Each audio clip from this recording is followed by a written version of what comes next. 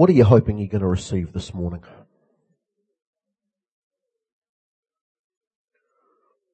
Living Word. Lord God, we want your living Word this morning. We want your Word and nothing else.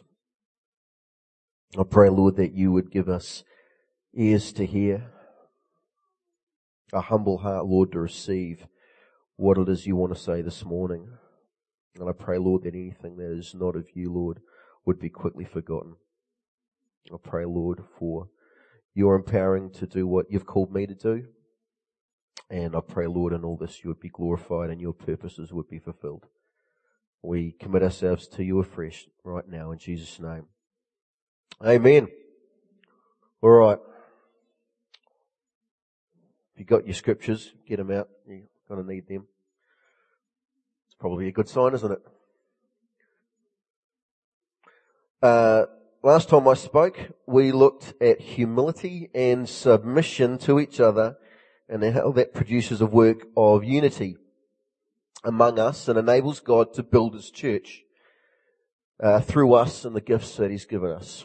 Do you remember that? Good, that was only last week, so glad that made an impression. Today I want to focus more specifically on the apostolic gift, how that works and what it means to honour and submit to it.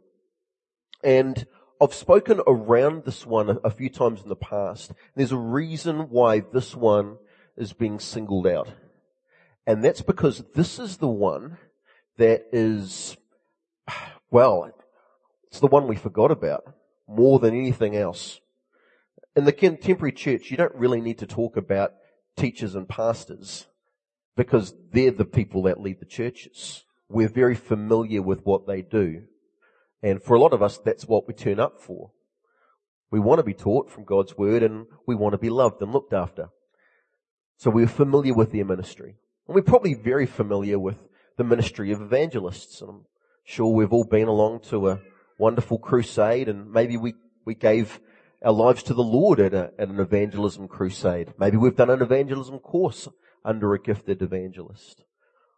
I know I've received both. Tony Campolo led me powerfully to the Lord in a wonderful YFC rally. And others tried to instill in me a passion for the lost and for sharing my faith with them. I've received lots from the ministry of anointed evangelists. And through the years, the Lord has spoken so many powerful words of prophecy over me from people who are anointed to hear His word for me now and deliver it with faith. But the apostle, this was one that I didn't quite understand. I got that there were 12 of them, or 13, or maybe 14, I don't know. They're in the Bible, right? You can find them in there, but isn't that where they stayed? Well, I'd assume that was the case because I hadn't heard anything more about them ever again. They were Bible stories. And somehow, I don't know how many times I've read 1 Corinthians chapter 12. Wonderful passage of scripture. Apostle Paul talks about the spiritual gifts God has given us. I don't know, I've seriously read it so many times. I've studied it, I've taught from it. And there's a bit at the end that I think I skip over. You know, when someone's reading a passage of scripture and they emphasize certain words and then they get to a point and they start reading quickly and their voice drops and you don't have to hear this because it's not relevant. I think I read the end of 1 Corinthians chapter 12 fast and low every time. And so I missed something in there. And in the church, God has called first apostles, second prophets, third teachers.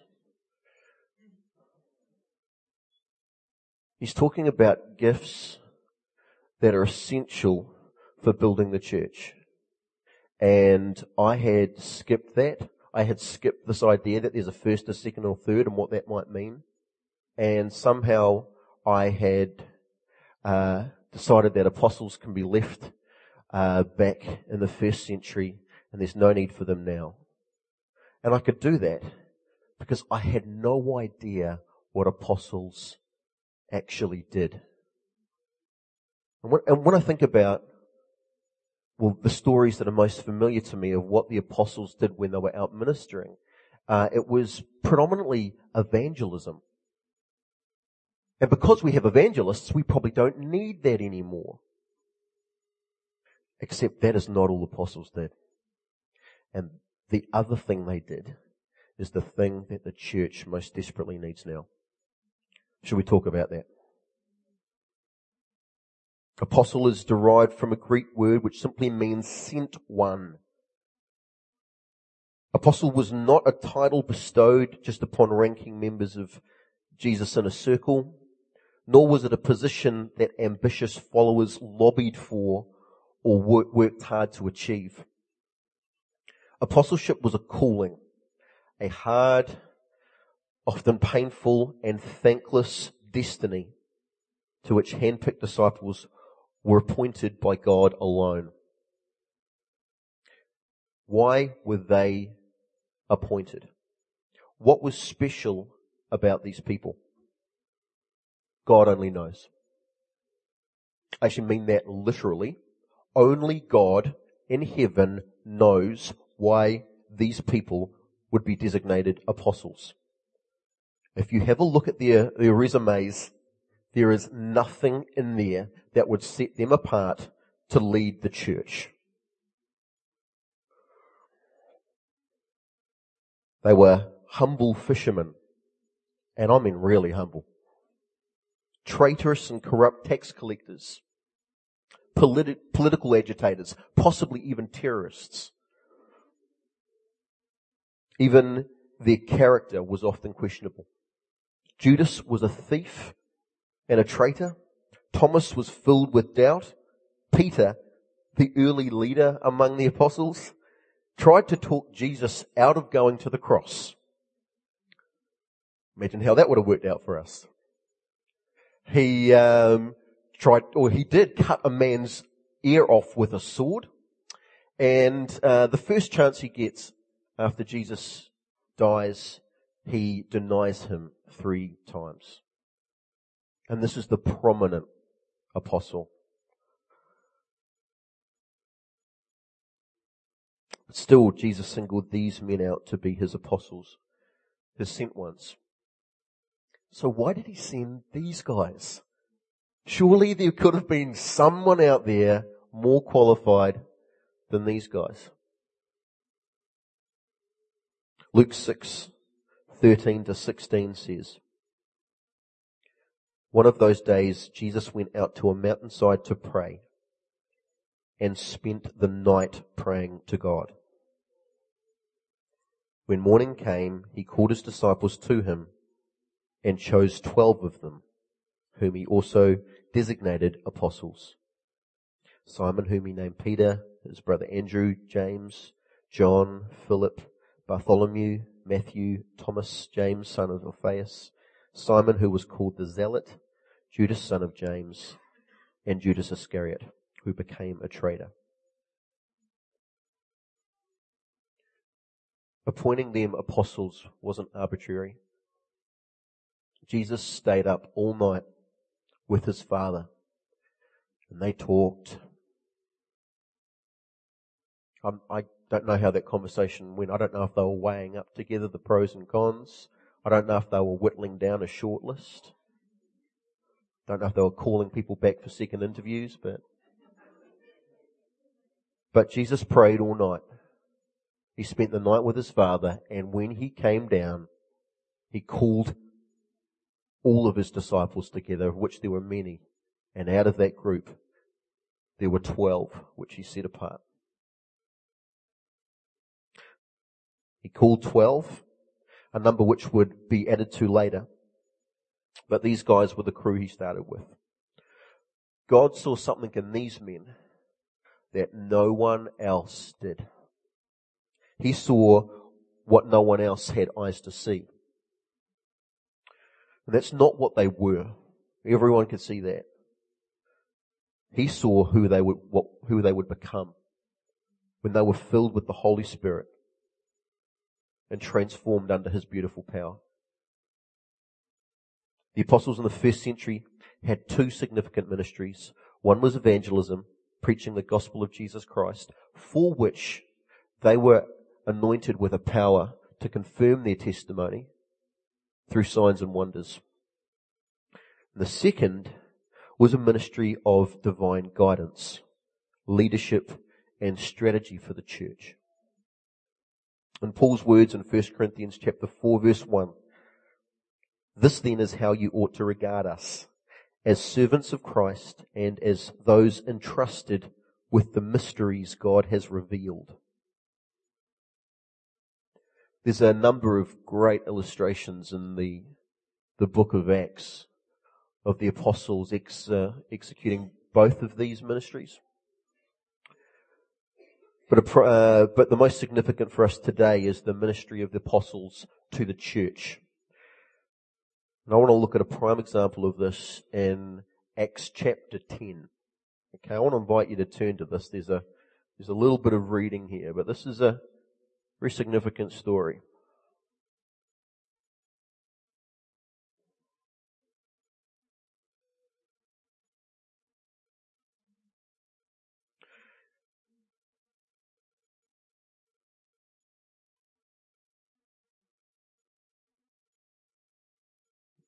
Okay, Acts chapter 10 from verse 1.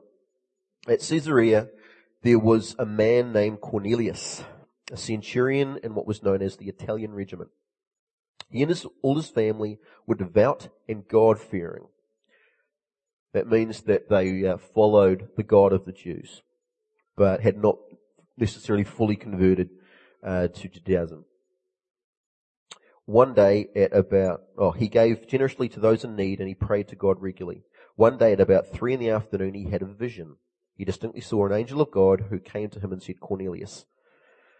Cornelius stared at him in fear. "What is it, Lord?" he asked. The angel answered, "Your prayers and gifts to the poor have come up as a memorial offering before God. Now send men to Joppa to bring back a man named Simon who is called Peter. He is staying with Simon the tanner, whose house is by the sea." When the angel who spoke to him had gone, Cornelius called 2 of his servants and a devout soldier who was one of his attendants. He told them everything that had happened and sent him to Joppa. About noon the following day, as they were on their journey and approaching the city, Peter went up on the roof to pray. He became hungry and wanted something to eat. And while the meal was being prepared, he fell into a trance. He saw heaven opened and something like a large sheet being let down to earth by its 4 corners. It contained all kinds of 4-footed animals, as well as reptiles and birds. Then a voice told him, "Get up, Peter, kill and eat." "Surely not, Lord," Peter replied. "I have never eaten anything impure or unclean." The voice spoke to him a second time. "Do not call anything impure that God has made clean." This happened 3 times, and immediately the sheet was taken back to heaven. While Peter was wondering about the meaning of the vision, the men sent by Cornelius found out where Simon's house was and stopped at the gate. They called out, asking if Simon, who was known as Peter, was staying there. While Peter was still thinking about the vision, the Spirit said to him, "Simon, these men are looking for you. So get up, go downstairs. Do not hesitate to go with them, for I have sent them." Peter went down and said to the men, "I'm the one you're looking for. Why have you come?" The men replied, "We have come from Cornelius the centurion. He is a righteous and God-fearing man who is respected by all the Jewish people. A holy angel told him to ask you to come to his house so that he could hear what you have to say." Then Peter invited the men into the house to be his guests. The next day, Peter started out with them, and some of the believers from Joppa went along. The following day, he arrived in Caesarea. Cornelius was expecting them and had called together his relatives and close friends. As Peter entered the house, Cornelius met him and fell at his feet in reverence. But Peter made him get up. "Stand up," he said. "I am only a man myself." While talking with him, Peter went inside and found a large gathering of people. He said to them, "You are well aware that it is against our law for a Jew to associate with or visit a Gentile. But God has shown me that I should not call anyone impure or unclean. So when I was sent for, I came without raising any objection. May I ask why you sent for me?"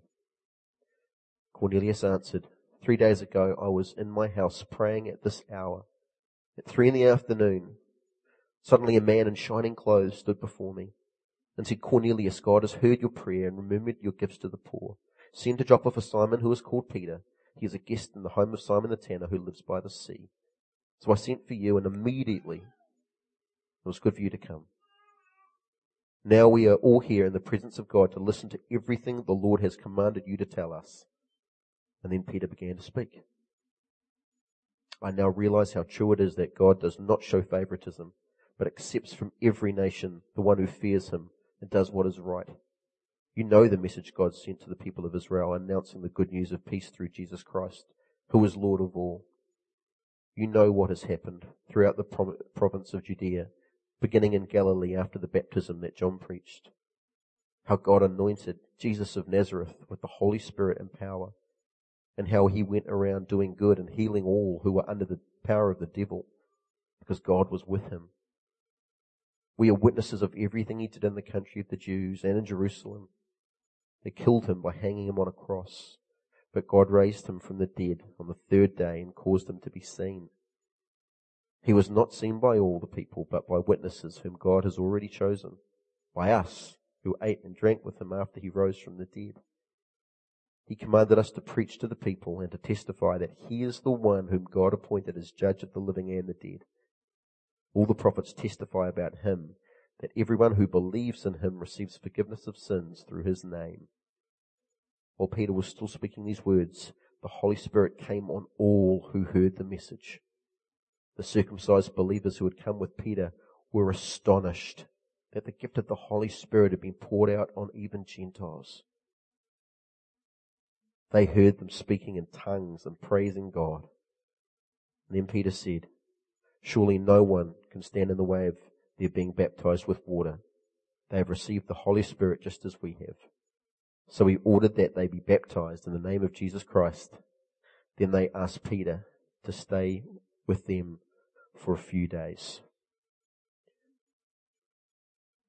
It is impossible to overstate just how significant that story is for the church.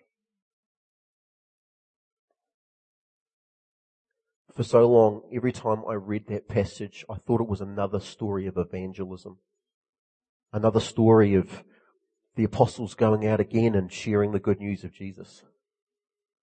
But it is so much more than that. That vision that Peter received and what he did with it changed everything. You better believe you are only here today because of that vision and what the Apostle Peter did with it. Because before that, you had no access to the message that Christ had brought.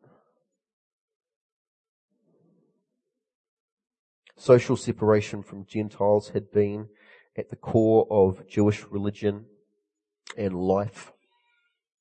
And religion was their life. Since Moses, 1400 years earlier. In fact, a few hundred years before the law was given to Moses, Isaac commanded his son Jacob, "You will not marry from among the peoples here in Canaan, but you must go and seek out your uncle Laban, and from among his people, our people, you must find a wife." And so he sent Jacob packing. He had to hike over 900 k's to go find a wife. That's here to Kaitaia. And then back again. And no roads. Just find your way. Follow the river. So they took separation of peoples very seriously. But it wasn't just the law that incited the Jews' vehement dissociation from the Gentiles. Centuries of military occupation of their sacred homeland drilled into them a suspicion and loathing of their oppressors. But God was calling them to let that go and let him have his way on the earth. And on the plus side, it meant they could finally eat bacon.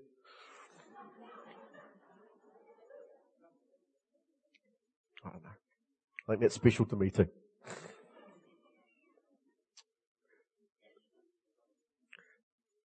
Now what Peter was apostolically leading the church into was not an unheralded revelation. This didn't just come out of nowhere.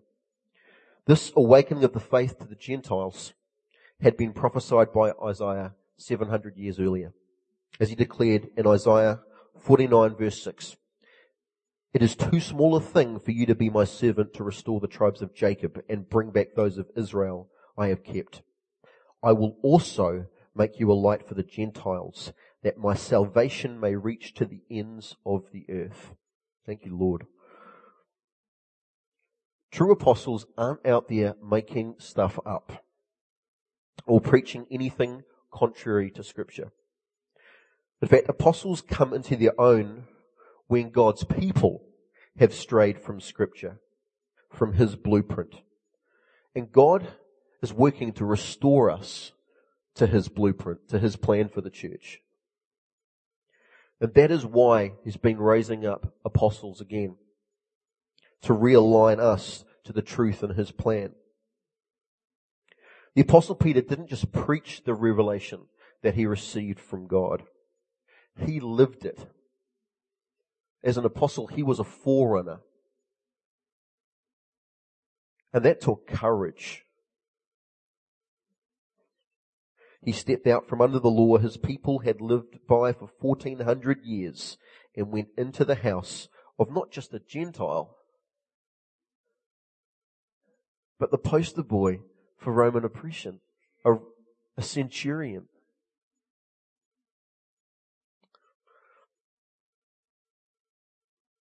The fruit of God's apostolic word lived out through his faith was the salvation of not only Cornelius and his household, but countless Gentiles for centuries to come, including us. So what is our response to God's ministry through the apostolic grace today? Let's have a look at how the believers in Peter's church responded. Let's go back to Acts chapter 11.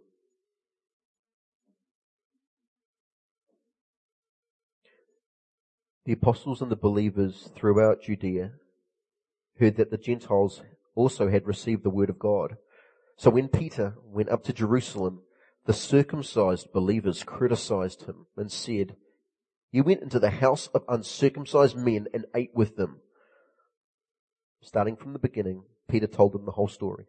"I was in the city of Joppa praying, and in a trance I saw a vision. I saw something like a large sheet being let down from heaven by its four corners, and it came down to where I was. I looked into it and saw four-footed animals of the earth, wild beasts, reptiles, and birds. Then I heard a voice telling me, 'Get up, Peter, kill and eat.' I replied, 'Surely not, Lord. Nothing impure or unclean has ever entered my mouth.' The voice spoke from heaven a second time, 'Do not call anything impure that God has made clean.' This happened 3 times, and then it was all pulled up to heaven again. Right there, 3 men who had been sent to me from Caesarea stopped at the house where I was staying. The Spirit told me to have no hesitation about going with them. These 6 brothers also went with me, and we entered the man's house. He told us how he had seen an angel appear in his house and say, 'Send to Joppa for Simon, who is called Peter. He will bring you a message through which you and all your household will be saved.' As I began to speak, the Holy Spirit came on them, as he had come on us at the beginning. Then I remembered what the Lord had said. 'John baptized with water, but you will be baptized with the Holy Spirit.' So if God gave them the same gift he gave us, who believed in the Lord Jesus Christ, who was I to think that I could stand in God's way?"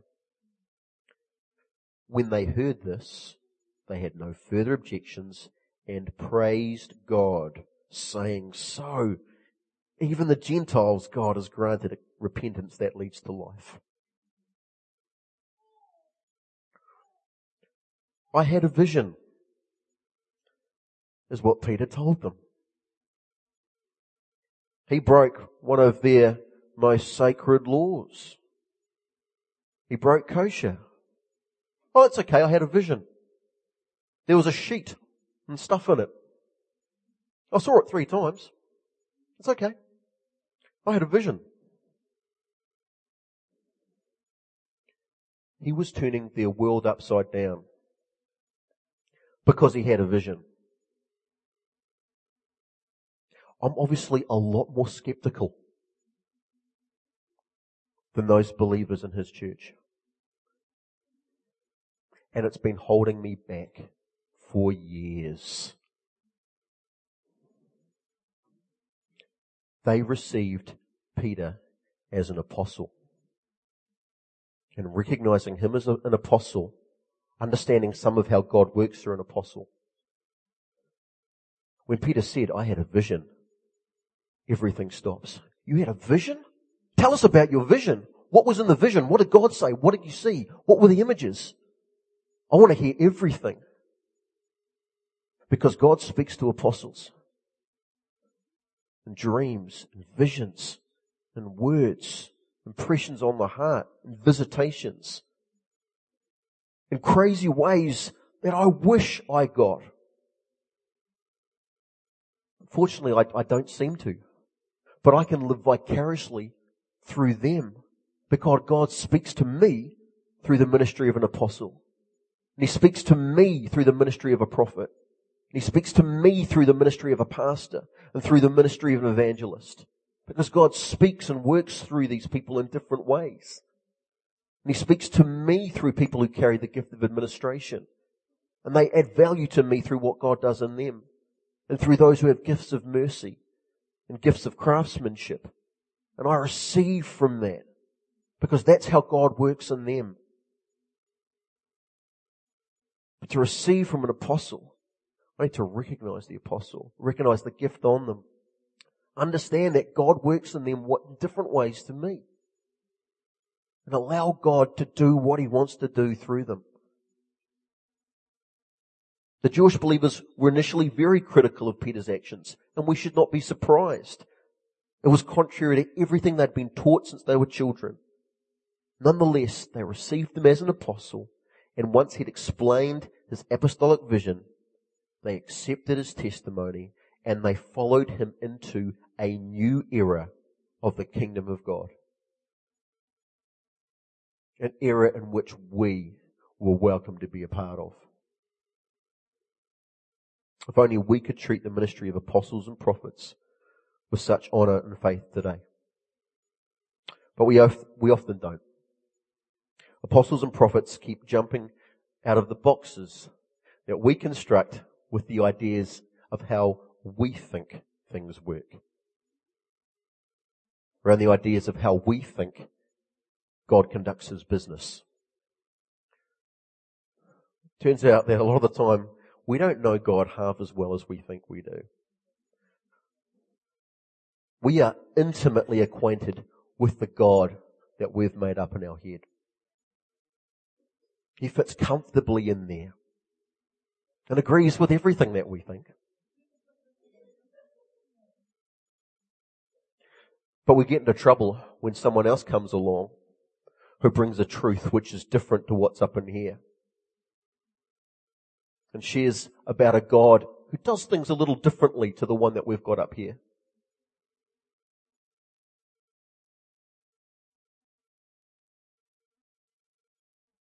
We reject His apostles and prophets, just as religious people always have.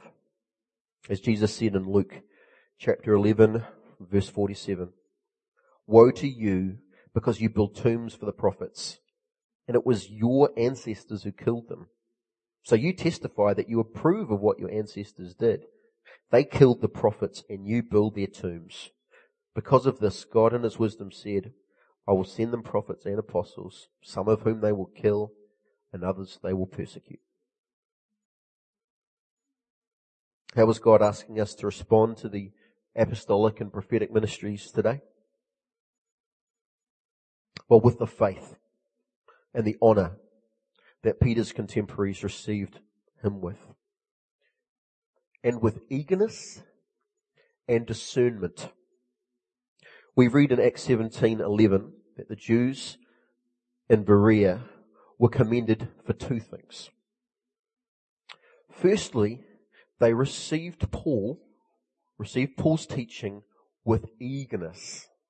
And I've mentioned this before. This is the part of the verse that I read quickly. Because the important bit is that they checked the scriptures to make sure that what he said was true. There was a time when if I was here and I would be fact-checking sermons in the sermon. In the sermon. Oh, that doesn't sound quite right. Let's check that out. Oh, okay. No, the Greek said, the Greek says this. No, you don't know what we're talking about. I'd be checking some kind of geographical trivia that was dropped in Wikipedia during a message. Well, I'm pretty sure that's not right. Do you know how much I got out of those messages? Absolutely nothing. But I was right about the Greek, and I was right about that geographical feature that had nothing to do with the message. Well, I was right. I was right. And look how God's transforming with me, with my rightness. Woo! I'm sure God was impressed with how right I was. No. I wasn't receiving anything because I wasn't eager to receive from God. And that is one of the bigger works he's been doing in me over the last few years. And this isn't even about Sunday services. This is about an approach to life. What do I want to get out of my day? What do I want to get out of this life? When I look around me, I'm surrounded by God. God reflected in His creation. God in you, made in His image. God in you, in His indwelling Holy Spirit. I have the potential to encounter God just constantly, if I'm looking for it. So, if I'm eager to receive from Him in every encounter, whether it be in a Sunday sermon, or it be in a conversation with you, I'm going to find what I'm looking for. He promised us, Jeremiah 29:13, if you seek me with all your heart, you will find me. This seeking with all my heart is an eagerness. It's a disposition that is, I'm going to look for the best in you, because the best in you is God. And I want as much of Him as I can get. And for that, the Berean Jews were commended, because they received Paul with eagerness, looking to receive from God. It's like you're panning for gold.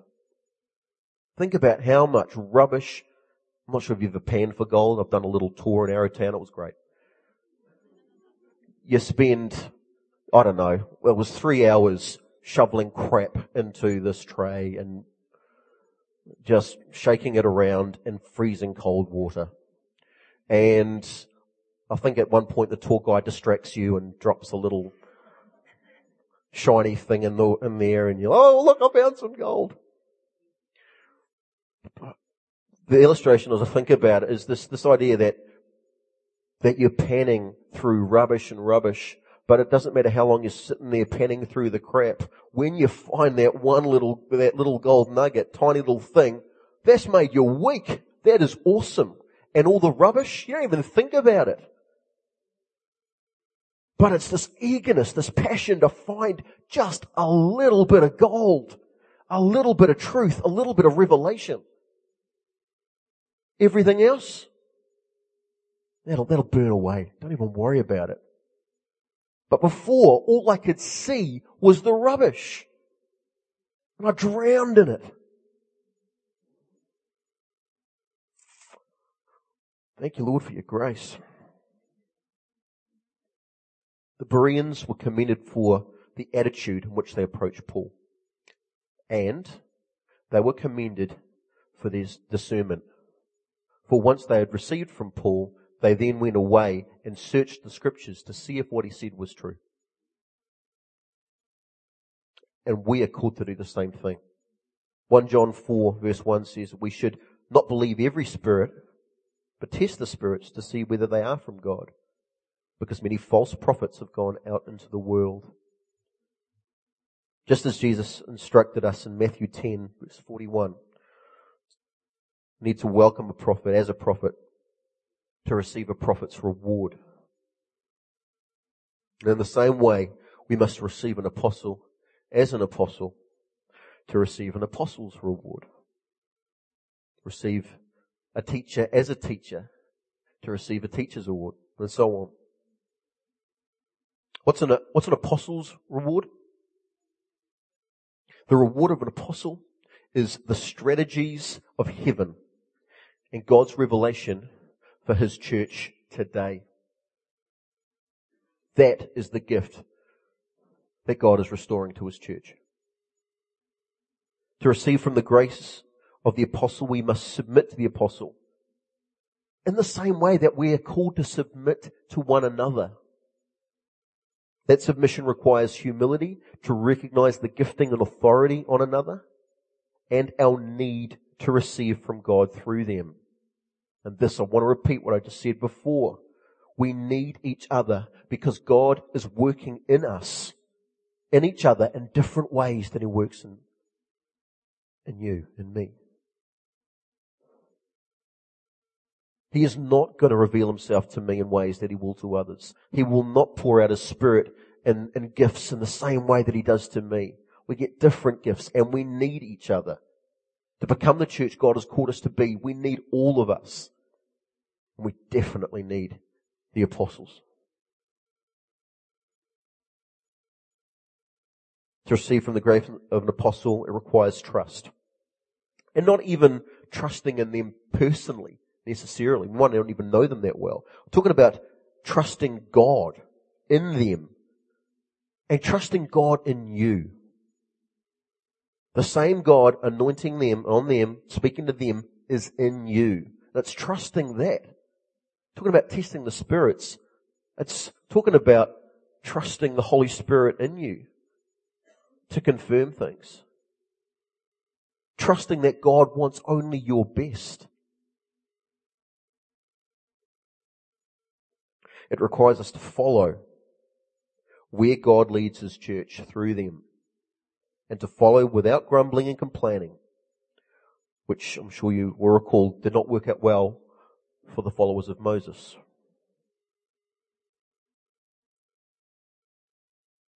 Here in this place, in our time, God has raised up apostolic leadership to rebuild His church according to His design, to His blueprint. Part of that is meant looking at re-establishing the five-fold gifts of the apostle, prophet, teacher, pastor, and evangelist, according to their divine order and purpose in the church, seeking God to raise up those gifts again. He's been realigning us to our true purpose, to know Him and to love Him and to love others. He has been refocusing us on making disciples, maturing disciples, transformed into the image of Christ, rather than just winning souls. And there will be more.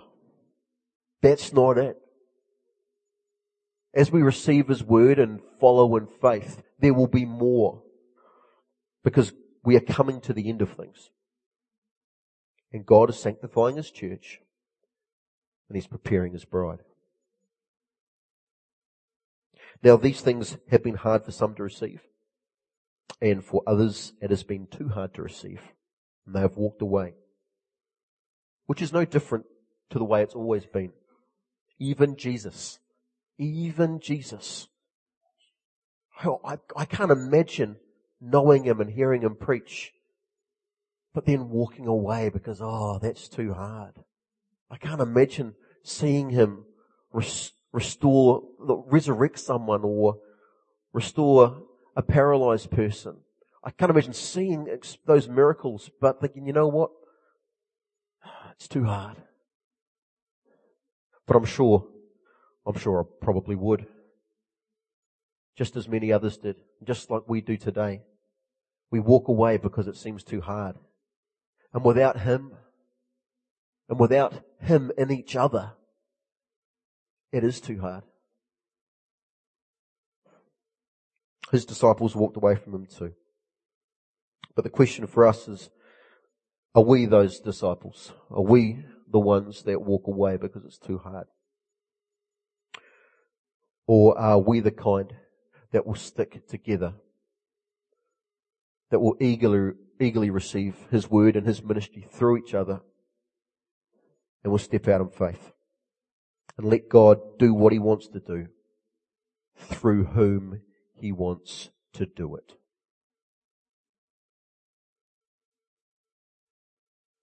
I don't want to be a part of a church that is meandering around, knocking off good events in the community, accomplishing productive programs, filling seats,